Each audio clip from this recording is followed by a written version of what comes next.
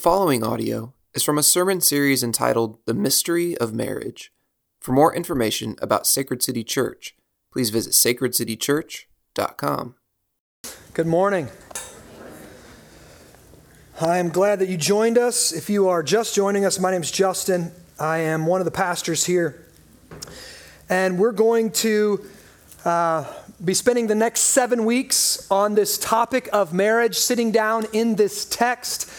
Some of you are probably already getting uncomfortable, and maybe rightly so. Why are we talking about marriage? Well, first, because marriage is hard, and we've got a lot of folks who are married and they need some help, right? And honestly, I just ain't got the time for all the pre-marriage counseling and all the marriage counseling, so I figured a sermon series is a little easier on me, all right? Now, I've been married for 15 years in May, so I know how hard it can be. My wife knows how hard it can be. She's been married to me for 15 years. I've read, I just jumped up on my shelf this morning to look and see how many books on marriage I've read. I've read over 40 books on marriage, and most of them give some decent tips and tricks on some small ways to improve your marriage, but they still fall short on really giving us the resources we need to grow and change and to create thriving marriages. And so we want to help. That's why one of the reasons we're here today. Second, because marriage actually isn't going away. Marriage isn't like a VCR. You remember those? Right? We invented them, and then we invented something better later, right? So we threw away the VCR. Marriage isn't something that human beings came up with, right? And then we can kind of evolve out of it now, and now there's some other way of living that's better. No, God gave us marriage. We're going to look at that. We're going to look at Genesis 1 during the series, Genesis 2, and look at this series. It's a God-given, marriage is a God-given institution, and therefore no matter how our culture's opinion will shift regarding marriage, it's not going anywhere. And since it's not going anywhere, and many of us will be married or want to be married someday, or maybe have been married, we need to take a closer look at it before we write it off and try to move on from it. And third, lastly, to say it bluntly, most of us don't have a biblical understanding of marriage. That's to say that our views of marriage have been shaped more by our experiences than by the Word of God. That's a big problem. Your experience, whether your parents were married and happy and committed, whether they bounced around between different people, where they split up, at what age they split up, your experience, if you've been divorced, if you've been hurt in relationships, many times your experiences will actually have a controlling influence on the way that you view marriage, and it won't be a biblical worldview.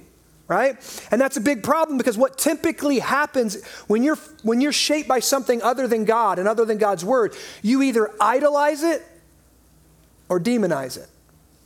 What I mean by that is some of us, we've had broken relationships and broken marriages, and we grew up in a split home, and so we just idolize the idea of marriage for a lifetime. Like, that will save me. Once I find that person that loves me and accepts me and we can be together forever, that's what my life is all about. And then I can have my kids and the family and the house, and inside these walls, the kingdom will come. Right? We idolize it. Then we get into marriage and realize, whoa, what happened? Right? Or we demonize it. I grew up in a broken home. A man's sexual drive isn't built for marriage. We got to do something different, do something on the side, do something different. And so we can just demonize marriage and say marriage is an outdated institution. Marriage is just a piece of paper. Marriage is something man created in the late Bronze Age, and it's just an outdated institution. Well, then we demonize, and then we spend our whole life trying to avoid something that God has given to us, many of us, for our good. So, our experiences have a way of distorting how we view marriage, and it's my prayer that through this series, the next 7 weeks, God would give us some clarity from His Word on this issue, and that's where we're going this morning, and I've got a lot of work to do. So just what is the purpose of marriage? Well, I'm going to begin to answer that question from our text this morning, but just be aware, my disclaimer, this is a 7-week series. What I'm going to do today is barely an introduction. I'm just going to begin to scratch the surface on marriage. Now, you've probably already noticed that our reading was from Ephesians chapter 5. Well, it is never a good idea to just jump into one of the later chapters of a letter. Imagine someone sends you a letter. Ephesians was a letter. It was a circular letter sent by the Apostle Paul. Imagine getting a letter and just skipping to the back few paragraphs and just starting there, right? In essence, that's what we're doing this morning, right? And by doing that, we're going to miss the context of the whole letter. We're going to miss the supporting ideas that the later material was predicated on. And this is especially true for the book of, we call it a book. It is a book now because it's a book in our Bible, but it was really a letter, an epistle. That's what epistle means, letter. A letter written from the Apostle Paul to a bunch of missional communities where they would read it and they would pass it to the next missional community spread around Asia Minor. So the Apostle Paul wrote this letter to a struggling church. I'm going to say a church just like us. Full of people who have been changed by God and yet deeply struggle with doubts. Some of the people in the church were not even Christians. They were here checking things out like some of you are this morning, right? And some of the Christians were struggling with addictions, with fear, with doubt, and of course, obviously, with difficulties in their marriages. And one of the unique things that Paul did when writing this letter was to spend the first 3 chapters with nothing but, here's a big word for you, indicatives.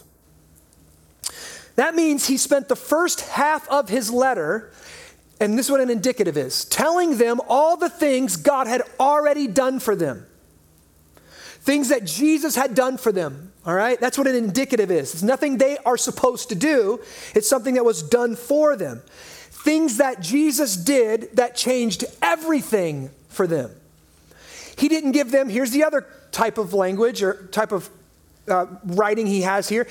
He gave them all indicatives. He didn't give them any imperatives. Imperatives are they're the commands. They're the things that Paul writes to us, or we read in the scriptures, says, go and do this, behave this way.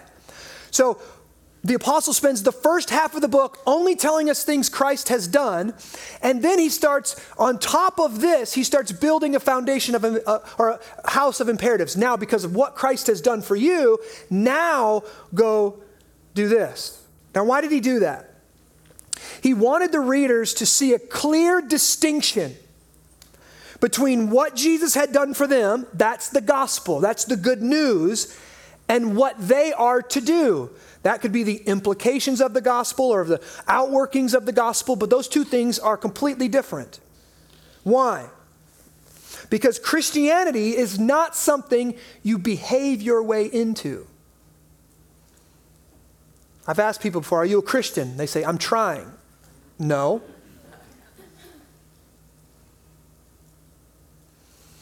If you are a Christian, it is because of God's work, not yours. And when you understand that and you believe it deep in your heart, it makes a tremendous change in how you live and how you experience God. You are more buoyant. You can keep your head, no matter what circumstances are coming in your life, you can keep your head above water. You are more joyful. You have a greater emotional resiliency. And I want you to see all of those traits are important to a great marriage. So before we really drill down in marriage and pull out some of the stuff that Paul's telling us, I want to do something really quick. I want to take a quick look at some of these indicatives of the gospel that Paul has offered us in the earlier chapters. So if you've got your Bible, open it up to Ephesians 1. Now, 6.5 years ago, I preached an entire sermon series on the book of Ephesians. So if something strikes your fancy, you can go back and listen to those old sermons. I will apologize for them, by the way. I was 7 years younger. The church was in a different place. I was a little more feisty back then. But they're decent, so you can go listen to them. We're going to start in Ephesians 1, chapter 1, verse 3. I just want to show you some of the things that Paul wants us to know that God has done for us before he talks about marriage.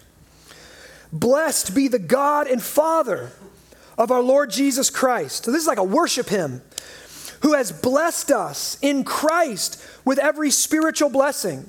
So Paul is already pretty stoked here because he's saying Christians have been blessed with everything they need spiritually through Jesus. Verse 4, even as he, chose us in him, in Christ, look, before the foundation of the world. This is something kind of crazy. Paul is worshiping because God chose us before he made the earth. I mean, that means God chose you by name before he created the world. Whoa, keep reading. See, it's not you choosing Jesus that got you in here. It was God choosing you. Keep reading. Even as he chose us in him before the foundation of the world, that we should be holy and blameless before him. Look, in love, this is a word a lot of people don't like, but it's in the Bible. He predestined us for adoption. That means God, before he created the world, said, I'm going to adopt these people, you by name, if you put your faith in Christ. According to what? According to their choice, according to their will, according to their desires? Absolutely not. According to the purpose of his will. Why? To the praise of his glorious grace, that we would have nothing to say. We didn't do anything. Christ did everything. With which he has what? Blessed us in the beloved, that we are now the beloved. In him, Christ, we have redemption through his blood, the forgiveness of our trespasses, according to the riches of his grace, which he lavished upon us in all wisdom and insight, making known to us the mystery of his will. Now look what's going on here. If you could read this in the Greek, you would see something fascinating.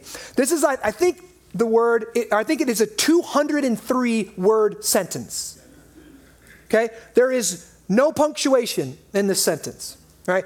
The apostle is speaking like a lover. My wife, I'm cleaning out the basement this week. Had a great weekend cleaning out the basement. And I found a box of old love letters from the dating days. It was, first off, it was good. Made my wife feel really good, right? Lots of goo-goo gaga stuff in there, right? But then it also she gave me the look like, what's wrong with you now? Right? I kind of got that sense. I was like, yeah. Now listen, she showed me one of them, and it's just like both front and back, like every place on the letter you could write was written something, right? That's what kind of Paul's writing to the church. And he's so overwhelmed with what God has done for them in Christ, he's just kind of blurting it out. No punctuation. 203 word run-on sentence. All right? Now, so he tells us here that this is what Jesus has done for us. Hear this. Blessed us in Christ with every spiritual blessing, chose us to make us holy and blameless. In love, he predestined us to be adopted as sons through Jesus Christ, blessed us in the beloved, redeemed us through his blood, forgave us our sins, lavished his grace upon us. Okay? Now, what we should say after hearing that and being overwhelmed, why did he do that? Why? Why did God do all of this? What was the ultimate purpose for saving us and giving us so much through his grace? Look at verse 10. As a plan for the fullness of time, to unite all things in him, that's in Jesus, things in heaven and things on earth. God has a plan that is in full effect right now. He is renewing and reuniting all things in Jesus. Things in heaven and things on earth. He is in the process of bringing all things back into line with the way he created them. See, Jesus, when he was resurrected, was the firstborn of the new creation.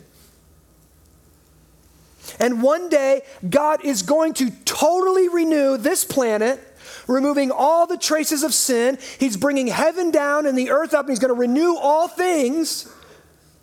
And here's the reality. God is renewing all things. He's also doing that with us. If you are a Christian, God is in the process right now of recreating you. But what does this process of recreation look like? Well, first, obviously, we see he's doing all of creation. He's renewing all things from verse 10. Secondly, this is kind of surprising. If you go to Ephesians 3, chapter 3, verses 8, he's using the church to make it known. Nobody else has this message of renewal and restoration. Look at verse 8 of chapter 3. To me, though I am very least of all the saints, this grace was given to preach to the Gentiles the unsearchable riches of Christ, and to bring to light for everyone what is, the plan of the mystery hidden for ages in God who created all things, so that through the church the manifold wisdom of God might now be made known to the rulers and authorities in the heavenly places. This is what the apostle's saying. All through the Old Testament, all through before, since the beginning of man, up until Jesus, people were bumping around, stumbling, trying to figure out what this world's about, who is God, what's life about. But when God became man in Jesus Christ, he revealed to us a mystery that's been hidden for ages. And now we know the mystery. God's renewing and restoring all things through Jesus. We know where things are headed. Now the church is the mouthpiece of that message. The church declares this message of restoration. That's what the church is supposed to be doing. Okay, third, so that's 2. God's using the church to make this known. 3, look at chapter 3, verses 14. For this reason I bow my knees before the Father, from whom every family in heaven and on earth is named, that according to the riches of his glory, he may grant you to be strengthened with power through his Spirit, in your inner being, so that Christ may dwell in your hearts through faith, that you being rooted and grounded in love may have strength to comprehend with all the saints what's the breadth and length and height and depth, and to know the love of Christ that surpasses all knowledge, that you may be filled with all the fullness of God. Here's the third thing Paul's trying to show us. The renewal of all things, it goes internal first. It renews us from the heart. It renews us in our spirit before it renews all things externally. Okay, so first, he's renewing all things. Secondly, he's using the church to proclaim it and to tell you how to get it. Third, this change happens internally before it becomes external. And lastly, 4, look at chapter 4, verses 13 through 15. So he talks about my job is to equip you for the work of ministry. That's my job, right? And then verse 13, how long do I keep doing my job? Until we all attain to the unity of the faith and of the knowledge of the Son of God, to mature manhood, to the measure and the stature of the fullness of Christ, so that we may no longer be children tossed to and fro by the waves and carried about by every wind of doctrine, by human cunning, by craftiness and deceitful schemes. Rather, speaking the truth in love, we are to grow up in every way into him who is the head, Christ. So here's the goal of it, guys. The renewal and the restoration of all things, and it happens internally first. What happens internally? God is making us into the image of Jesus. That's what he's doing right now. God is doing all of this right now, kind of under our noses, and he has wonderfully written us into this story of redemption. And all of this work of recreation and renewal is going on, and most of us live our lives completely unaware of it. And the book of Ephesians here is meant to give us new eyes to see what's really going on. As Christians, this is how we glorify God. This is our purpose in life.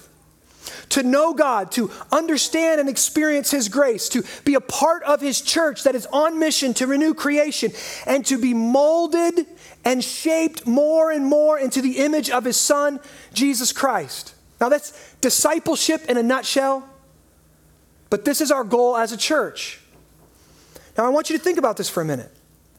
If you are a Christian, God is at work in you right now. Internally, in your heart and in your soul, and his purpose for you is for you to grow up into the likeness and character of Jesus. Think about 1 Corinthians 13, right? Love is patient, kind, not boastful, not envious, not arrogant or rude. That's God's will for you. That's what God's doing in you right now. Think about Galatians 5, the fruit of the Spirit. Loving, joyful, peaceful, patient, kind, good, faithful, gentle, with self-control. See, God has put his Spirit in you, Christian, to make you into that type of person.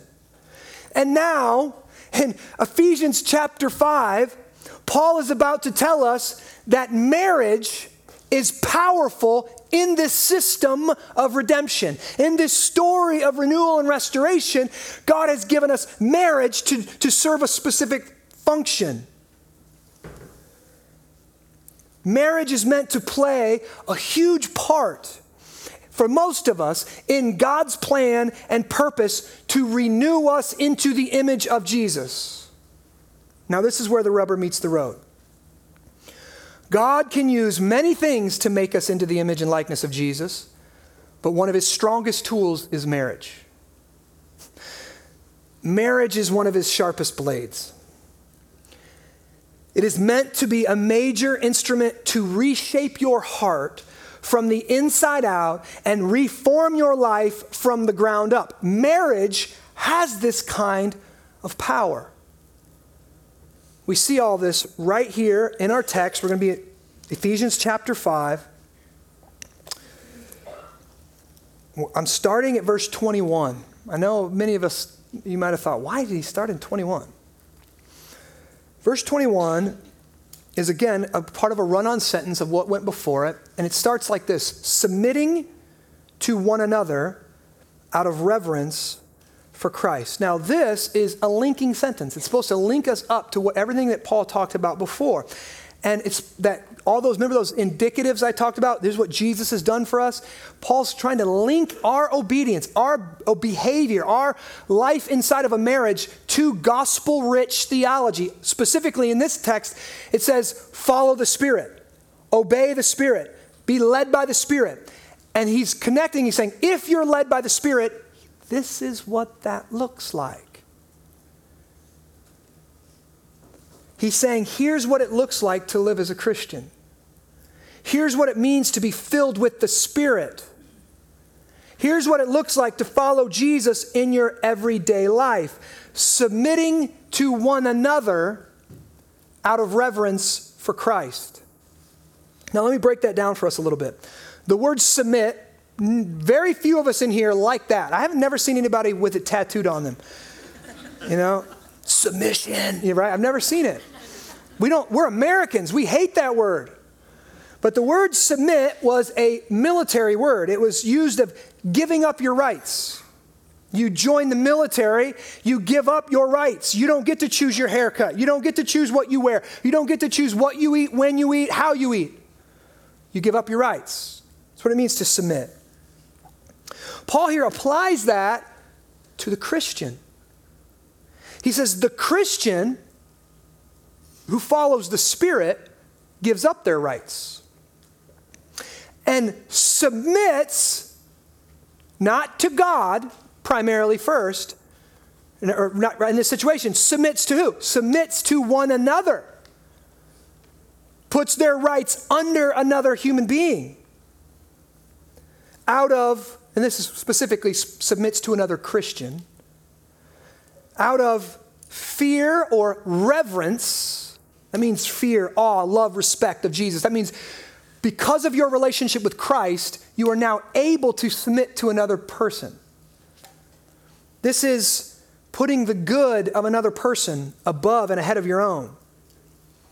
Now, I want you to see that this is what makes a Christian marriage so hard. It's submission. It's putting aside my needs and doing everything in my power to meet the needs of my spouse. I also want you to see that this idea of marriage, this mutual submissive marriage, is completely contrary to what our culture says about marriage. Now, historically, there have been two predominant views on marriage. For simplicity's sake, I'm going to label these the ancient view of marriage and the modern view of marriage. In the ancient view, you've never seen this before, more than likely, but you've watched movies where it's happened, okay? In the ancient view, marriage is a social contract. Marriage serves a social function.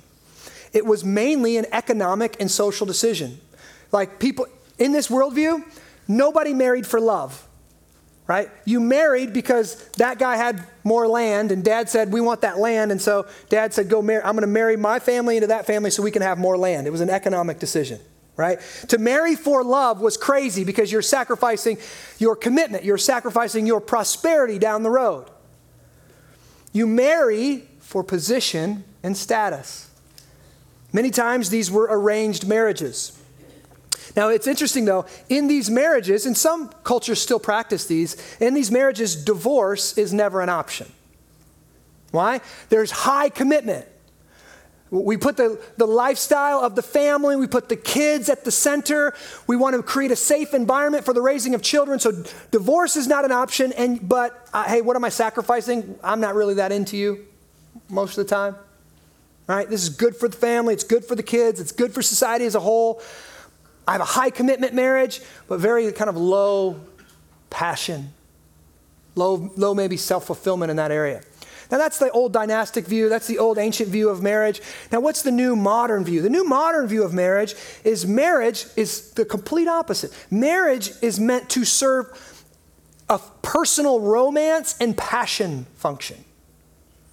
Marriage is to make me feel loved.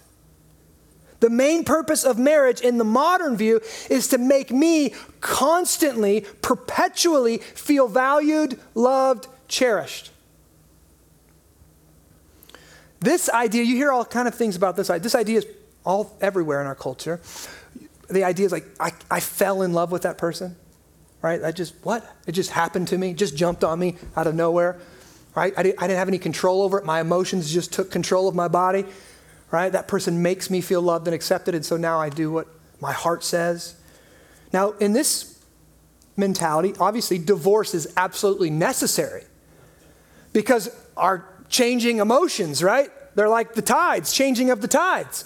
And we can fall in love, and we can fall out of love, and we can fall back in love with somebody else constantly. And so we need an escape clause, right? We need the ability to say, you know what, you're not really doing it for me anymore, and I can move on to whatever I'm into at the moment. In this view, people always say things like, love shouldn't be this hard.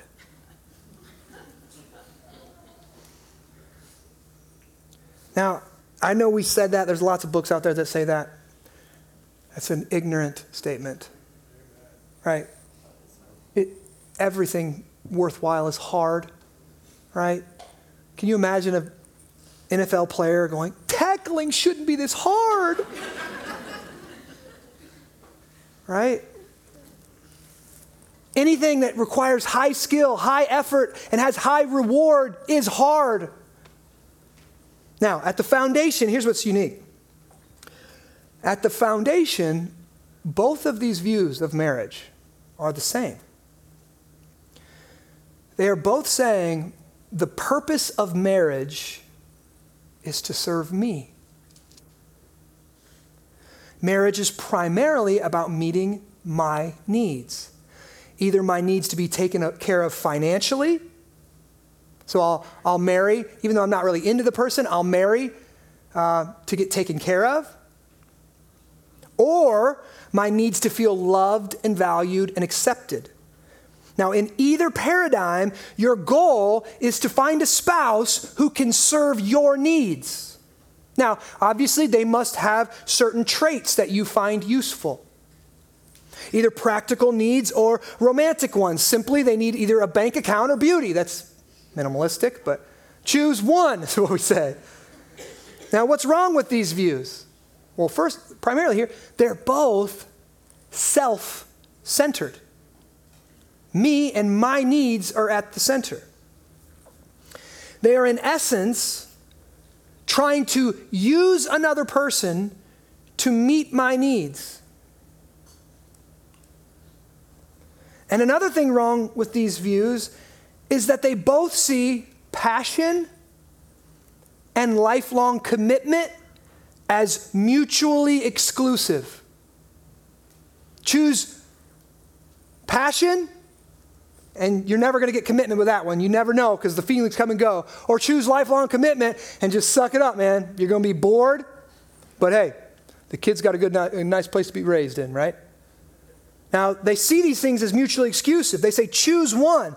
Now, obviously, nobody really wants to do that. We weren't made to choose between love and commitment or passion and permanence. And as we see in our text, we're going to learn this, that God says that marriage is meant to be a lifelong commitment and a lifelong passion.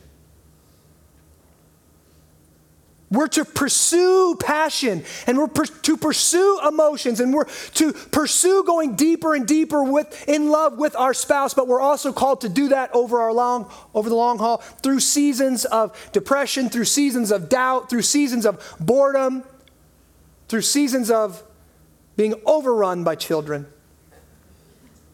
forgetting that your spouse even exists until one of their functions has not been fulfilled.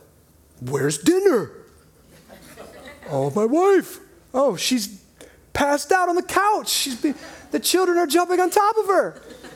I didn't realize I had wife till my dinner was not made. All right?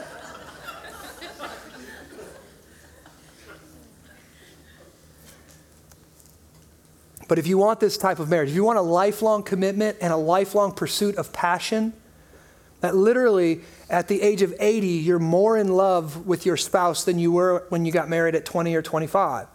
If you want this type of marriage, you have to go after it God's way. You can't expect to get God's kind of marriage if you go after it in your own way. And sadly, that's what many of us have done. Many of us have settled for either a safe and boring marriage where our financial needs are met and we're trying to raise the kids and do right by them, or we've bounced around from marriage to marriage, from partner to partner, looking for someone to keep my emotional needs met.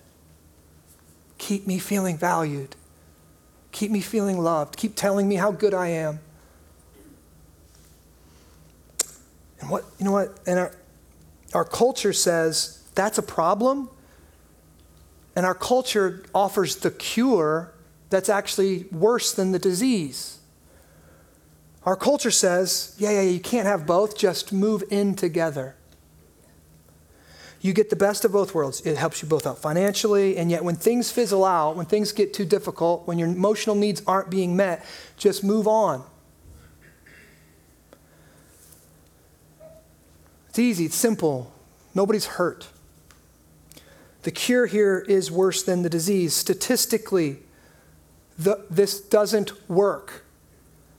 Statistically, those that live together before marriage are much more likely to get divorced. So cohabitating actually increases your risk for divorce. God's way is much better. Listen, it's the way to lifelong commitment and lifelong passion. So here's our purpose statement that we're going to build this series on. The purpose of marriage is not to fulfill me socially or to fulfill me emotionally. The purpose of marriage is to serve your spouse with a vision of their future glory. Now, I got that from Tim Keller. I want to read it, the last part one time. The purpose of marriage is to serve your spouse with a vision of their future glory. Do you remember the story? Do you remember what we're caught up in? Do you remember what Paul's been doing through Ephesians?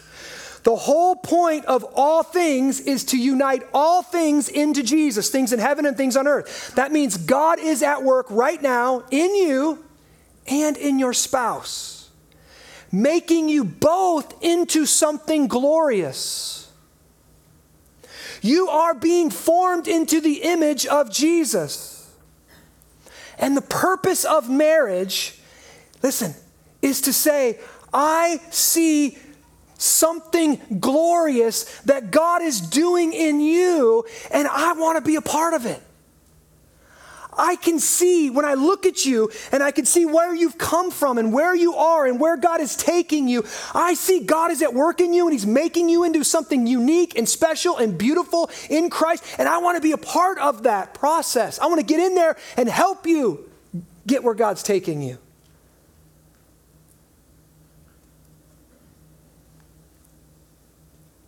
The purpose of marriage is to say, I see something glorious that God is doing in you, and I want to be a part of it. Now, married people, can you say that? Can you even see what God is doing in your spouse? No? I'll tell you why in a minute. But you need to ask God to give you a biblical vision of your spouse. What are you doing in my life? What are you doing in my husband? How are you at work? How can you use me towards that purpose? See, this view radically changes a person's approach to marriage. I don't look at my spouse and say, how can you be useful to me? I look at them and say, how can I be useful to what God is doing in you? And Jesus says, this is where we give up our life to find our life. This is where Jesus and John, on the night, one of the last times he got together with his disciples, he was the most powerful, dominant man in the room. He had God's Spirit in him. He had all things from God. He had all the revelation of God. And what did he do? He took off his robe and put a towel on, and he washed his apostles' feet. He says, the greatest among you serves. I'm here to serve you. Now you go and do likewise. Jesus says, lose your life, find it. Servants are the greatest. That means my goal as a husband is my wife's future glory. Verse 27 in Ephesians says this. I'm going to just read it. Verse 25 first. Husbands, love your wife as Christ loved the church and gave himself up for her, that he might sanctify her. That's what it's talking about. Make her into the image of Christ, having cleansed her by the washing of water with the word, so that he might, present the church to himself in splendor, without spot or wrinkle or any such thing, that she might be holy and without blemish. In the same way, husbands should love their wives as their own bodies. Paul's saying here that someday I will stand before God and I will have to offer my wife back to the God who gave her to me. And it is my job as a Christian husband to lead and love my wife in such a way that on the day we stand before God, I present her back to God better than when He gave her to me. Men, we are responsible for that. He talks about washing with water of the word. He talks about laying our life down like Christ did for us. He talks about loving her with that type of love. A redemptive love, a sanctifying love, a love that loves her more into the image of Christ. A discipleship love. Now, this is the power of a Christian marriage. This is why marriage can be so powerful if you understand the indicatives, if you understand the gospel. Listen, two people, two Christians, submitting to one another, submitting to Jesus, both working for the other's spiritual good. That marriage is going to be awesome. When two people are both submitting themselves to Jesus and serving each other and thinking, how can I make the other one happy? How can I love the other one into this image of Christ? It creates a warm, loving, and safe place to grow up into Christ-likeness. It's a marriage that flourishes. But this also shows us why those types of marriages are so rare.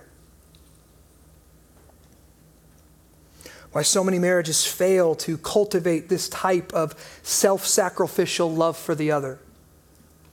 Paul is saying, verse 21, right away, before we get into marriage, real detailed marriage issues, Paul says, follow the Spirit, submit to one another out of reverence for Christ. What's he getting at?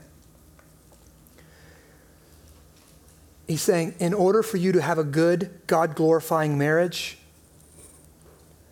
you must first kill your self-centeredness by submitting to one another out of reverence for Christ. Now, this is counterintuitive. Nearly every marriage counseling appointment that I have begins with one spouse being fed up with the behavior of the other spouse. Maybe he's being lazy, maybe he's doing something, and then she gets really angry and really mad. And anytime you try to say, what's going on with your anger? He's a lazy turd. Did you hear what I just said? Did you hear me? Why? Eyes need to be there. Don't ask me. What's going on? Self-centeredness blinds us to our own problems and makes the other person, it just gives us laser focus on the other person. Like binocular, like bring it up and make it really big, right? And we walk around with binoculars on our spouse, and we know how they're sinning against God. We know how they're sinning against us. We know everything they need to do to be right. And if they would just do it, our marriage would be so much better. It's so easy. It's so clear to me what's wrong with our marriage. And I'm the pastor sitting there going, oh, I see the problem too. It's your self-centeredness. Both of you. Your victimhood has become more important to you is bigger to you. You're more aware of the ways you've been taken advantage of. You've been hurt. You've been offended. You've been victimized by them. That's bigger to you than your own sinfulness. Than your own ways you've contributed to the brokenness in the marriage. See, we think the other person's problems are what's ruining our marriage. God says, no. It's your self-centeredness. Self-centeredness is the cancer that's ruining your life. That's ruining your soul. That's ruining your marriage. Your problem is you. You worship you. You think about you too much. You worry about you too much. You live like you are the center of the universe. And if everyone in the house just did what you wanted, this would just go swimmingly. Now, if that's true, but here's the deal. Both of you are doing that. And if that's true, it's easy to see why marriage is so difficult. And love is so hard. We are bent in on ourself and self-centered, and we're all trying to put our needs at the center to get what we want. Think about this. Two people who are both trying to use the other person to get their own needs met, what could go wrong in that scenario? Right? You're like tying two cats' tails together there. Let's see what happens. Now, I guarantee you, I promise, at the root of any marriage issue you have right now is self-centeredness. Self-centeredness is the problem. And this is what makes Christian marriage unique and powerful. Both people have had the root of their self-centeredness severed, and now they make it their effort, because of what Christ has done for them, they now submit to one another out of reverence for Christ. They are now about serving the other and not serving their self. Now, what does that mean? That means our relationship with Christ has foundationally changed the way we relate to our spouse. Think about it. When a person comes to Christ, they are immediately confronted with two things. First, they're worse than they thought. That's what the gospel tells us. We're all sinners who cannot save ourselves, and we're more pervasive of a sinner than we ever thought possible. Our mind, our heart, our will, everything has been set against God. We're worse than we thought. Jesus reveals to us that we are self-centered sinners who have sinned in thought, word, and deed in more ways than we're ever aware of. Now that realization humbles the Christian. Oh, I got issues. Ooh, I got heart problems. Ooh, I got sins in my heart. It makes me gun shy, right? I used to point out everybody else's problems. Now I put them away and go, I think I'm a bad guy too. I make these mistakes too. But then listen, that's the first thing we learn. We're worse than we thought. But in the gospel, we also learn that in spite of our sin and in spite of our self-centeredness, God loved us anyway. Not just in some kind of emotional, feel-good way. He sent Jesus and came to love us by laying down his life for us. And when we believe both of those things together, I'm worse than I thought, but I'm more loved than I ever imagined. When we believe both of those things, it releases us from the chains of our own self-centeredness. I don't need to use my wife.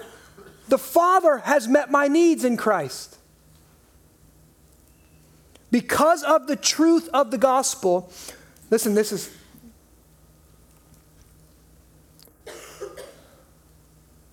if two people in a Christian marriage can come to this realization, your marriage would be changed. This is just one thing. Because of the truth of God, the gospel, if you could come to see that your own selfishness is the greatest problem in the marriage.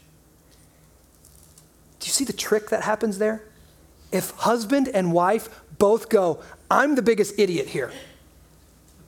I'm the idiot who needs the gospel. I'm the one who's not getting it. I'm the one with heart problems. I'm the one bringing my selfishness into the marriage that's messing things up. What can I do, right? If both people are out there, if both people are having that mentality, it's going to create a marriage that flourishes, that's ripe for flourishing. And what this does, it's almost unbelievable. Two Christians who believe these two simple things about themselves, I'm worse than I thought possible, but more loved and accepted in Christ than I could ever imagine. I'm a worse sinner than my spouse, and yet, because I know my own, my own sin is what bothers me the most, right? And yet, I'm fully loved by God anyways because of Jesus. This is the power of a Christian marriage. It goes to war with our self-centeredness. And as we believe the gospel, it genuinely frees us to love and serve the other. Let me ask you this morning, are you doing this? Is this the current reality of your marriage? Single people, are you practicing this? Every brother or sister in Christ that's in your life is an opportunity to practice this. Self-sacrifice, serving the other, putting somebody else's needs above my own. Again, in the words of C.S. Lewis, this is not thinking less of myself, right? Oh, I'm just an idiot, right? It's not that. It's thinking of myself less. That's the freedom of self-forgetfulness. Looking at the needs of those around me, loving and serving them because of what Christ has done for me. Now listen. Anybody can do this in spurts. Anybody can read a devotion and go, I got it today.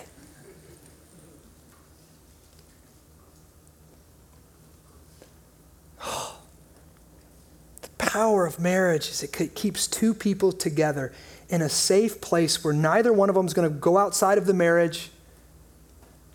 Keeps them together, and it keeps them working on this.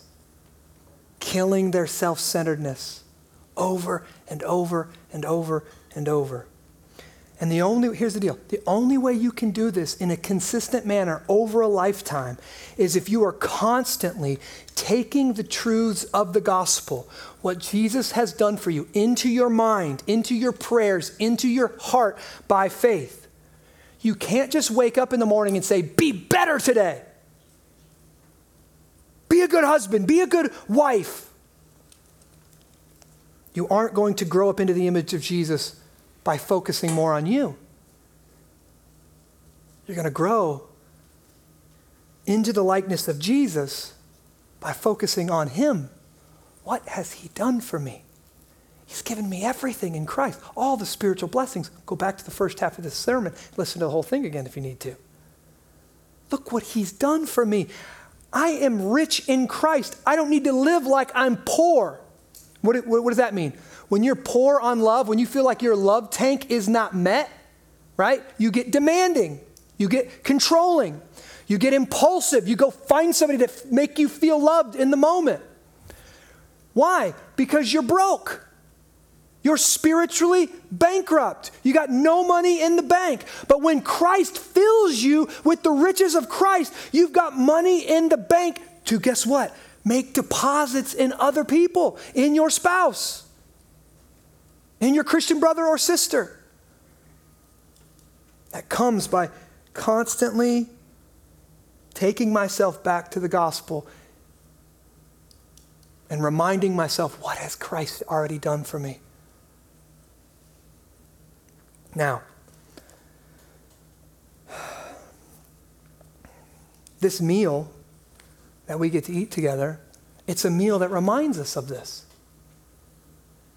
Like Jesus, you saw that in the passage we said today. Men, how are we supposed to love our wife? Listen, women, I love you. Everybody gets hung up on wives submit to their husbands, right? Lots of guys have done bad stuff with that. I'm sorry, it's offensive, it's wrong. But listen, submit to your husband is not the hardest part in this passage, right? Submit to your husband, that's not the hardest part. The hardest part is husbands. Love your wife, like Christ loves the church. Well, how do you do that? Laid his life down for her, right? In my mind, any husband that's even remotely doing that, any woman's like, I submit. Willingly, joyfully. Why? Because that's the way he loves us into the kingdom. We submit to Jesus because he's so good to us. And this meal, that's what it's about this morning.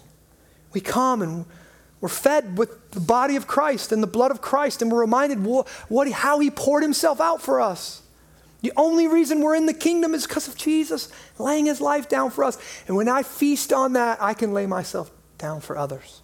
Father, there's some in here that have never heard the gospel before. And I pray that you would change their heart right now. That you, before the foundation of the world, predestined them to be here today. You chose them in Christ to hear the gospel this morning. And I pray they would respond by trusting in you, believing in that. And for those of us Christians in here who we still see the vine of self-centeredness growing in our own hearts, and it's tangled us up, and it's choking out the passion of our marriage. It's choking out the commitment of our marriage. It's choking out the vitality of our marriage. Would you grant us repentance now? And could we once again see that, yeah, we're worse than we thought, but we are more loved than we could ever imagine. Jesus knew all of this about us before going to the cross, before choosing us. And that gives us great hope and thankfulness. Father, as we come to the table, we do confess our sins, we repent of our sins, and we're thankful that we offer up our grubby, dirty, sinful hands, and you put the sinless, perfect body of Christ in it. we accept it. We accept the grace you give us. We accept the gift of sonship and the gift of being your daughter, the gift of grace. We don't deserve it, but we accept it. We are the beloved. Thank you for this, Lord. In Jesus' name, amen.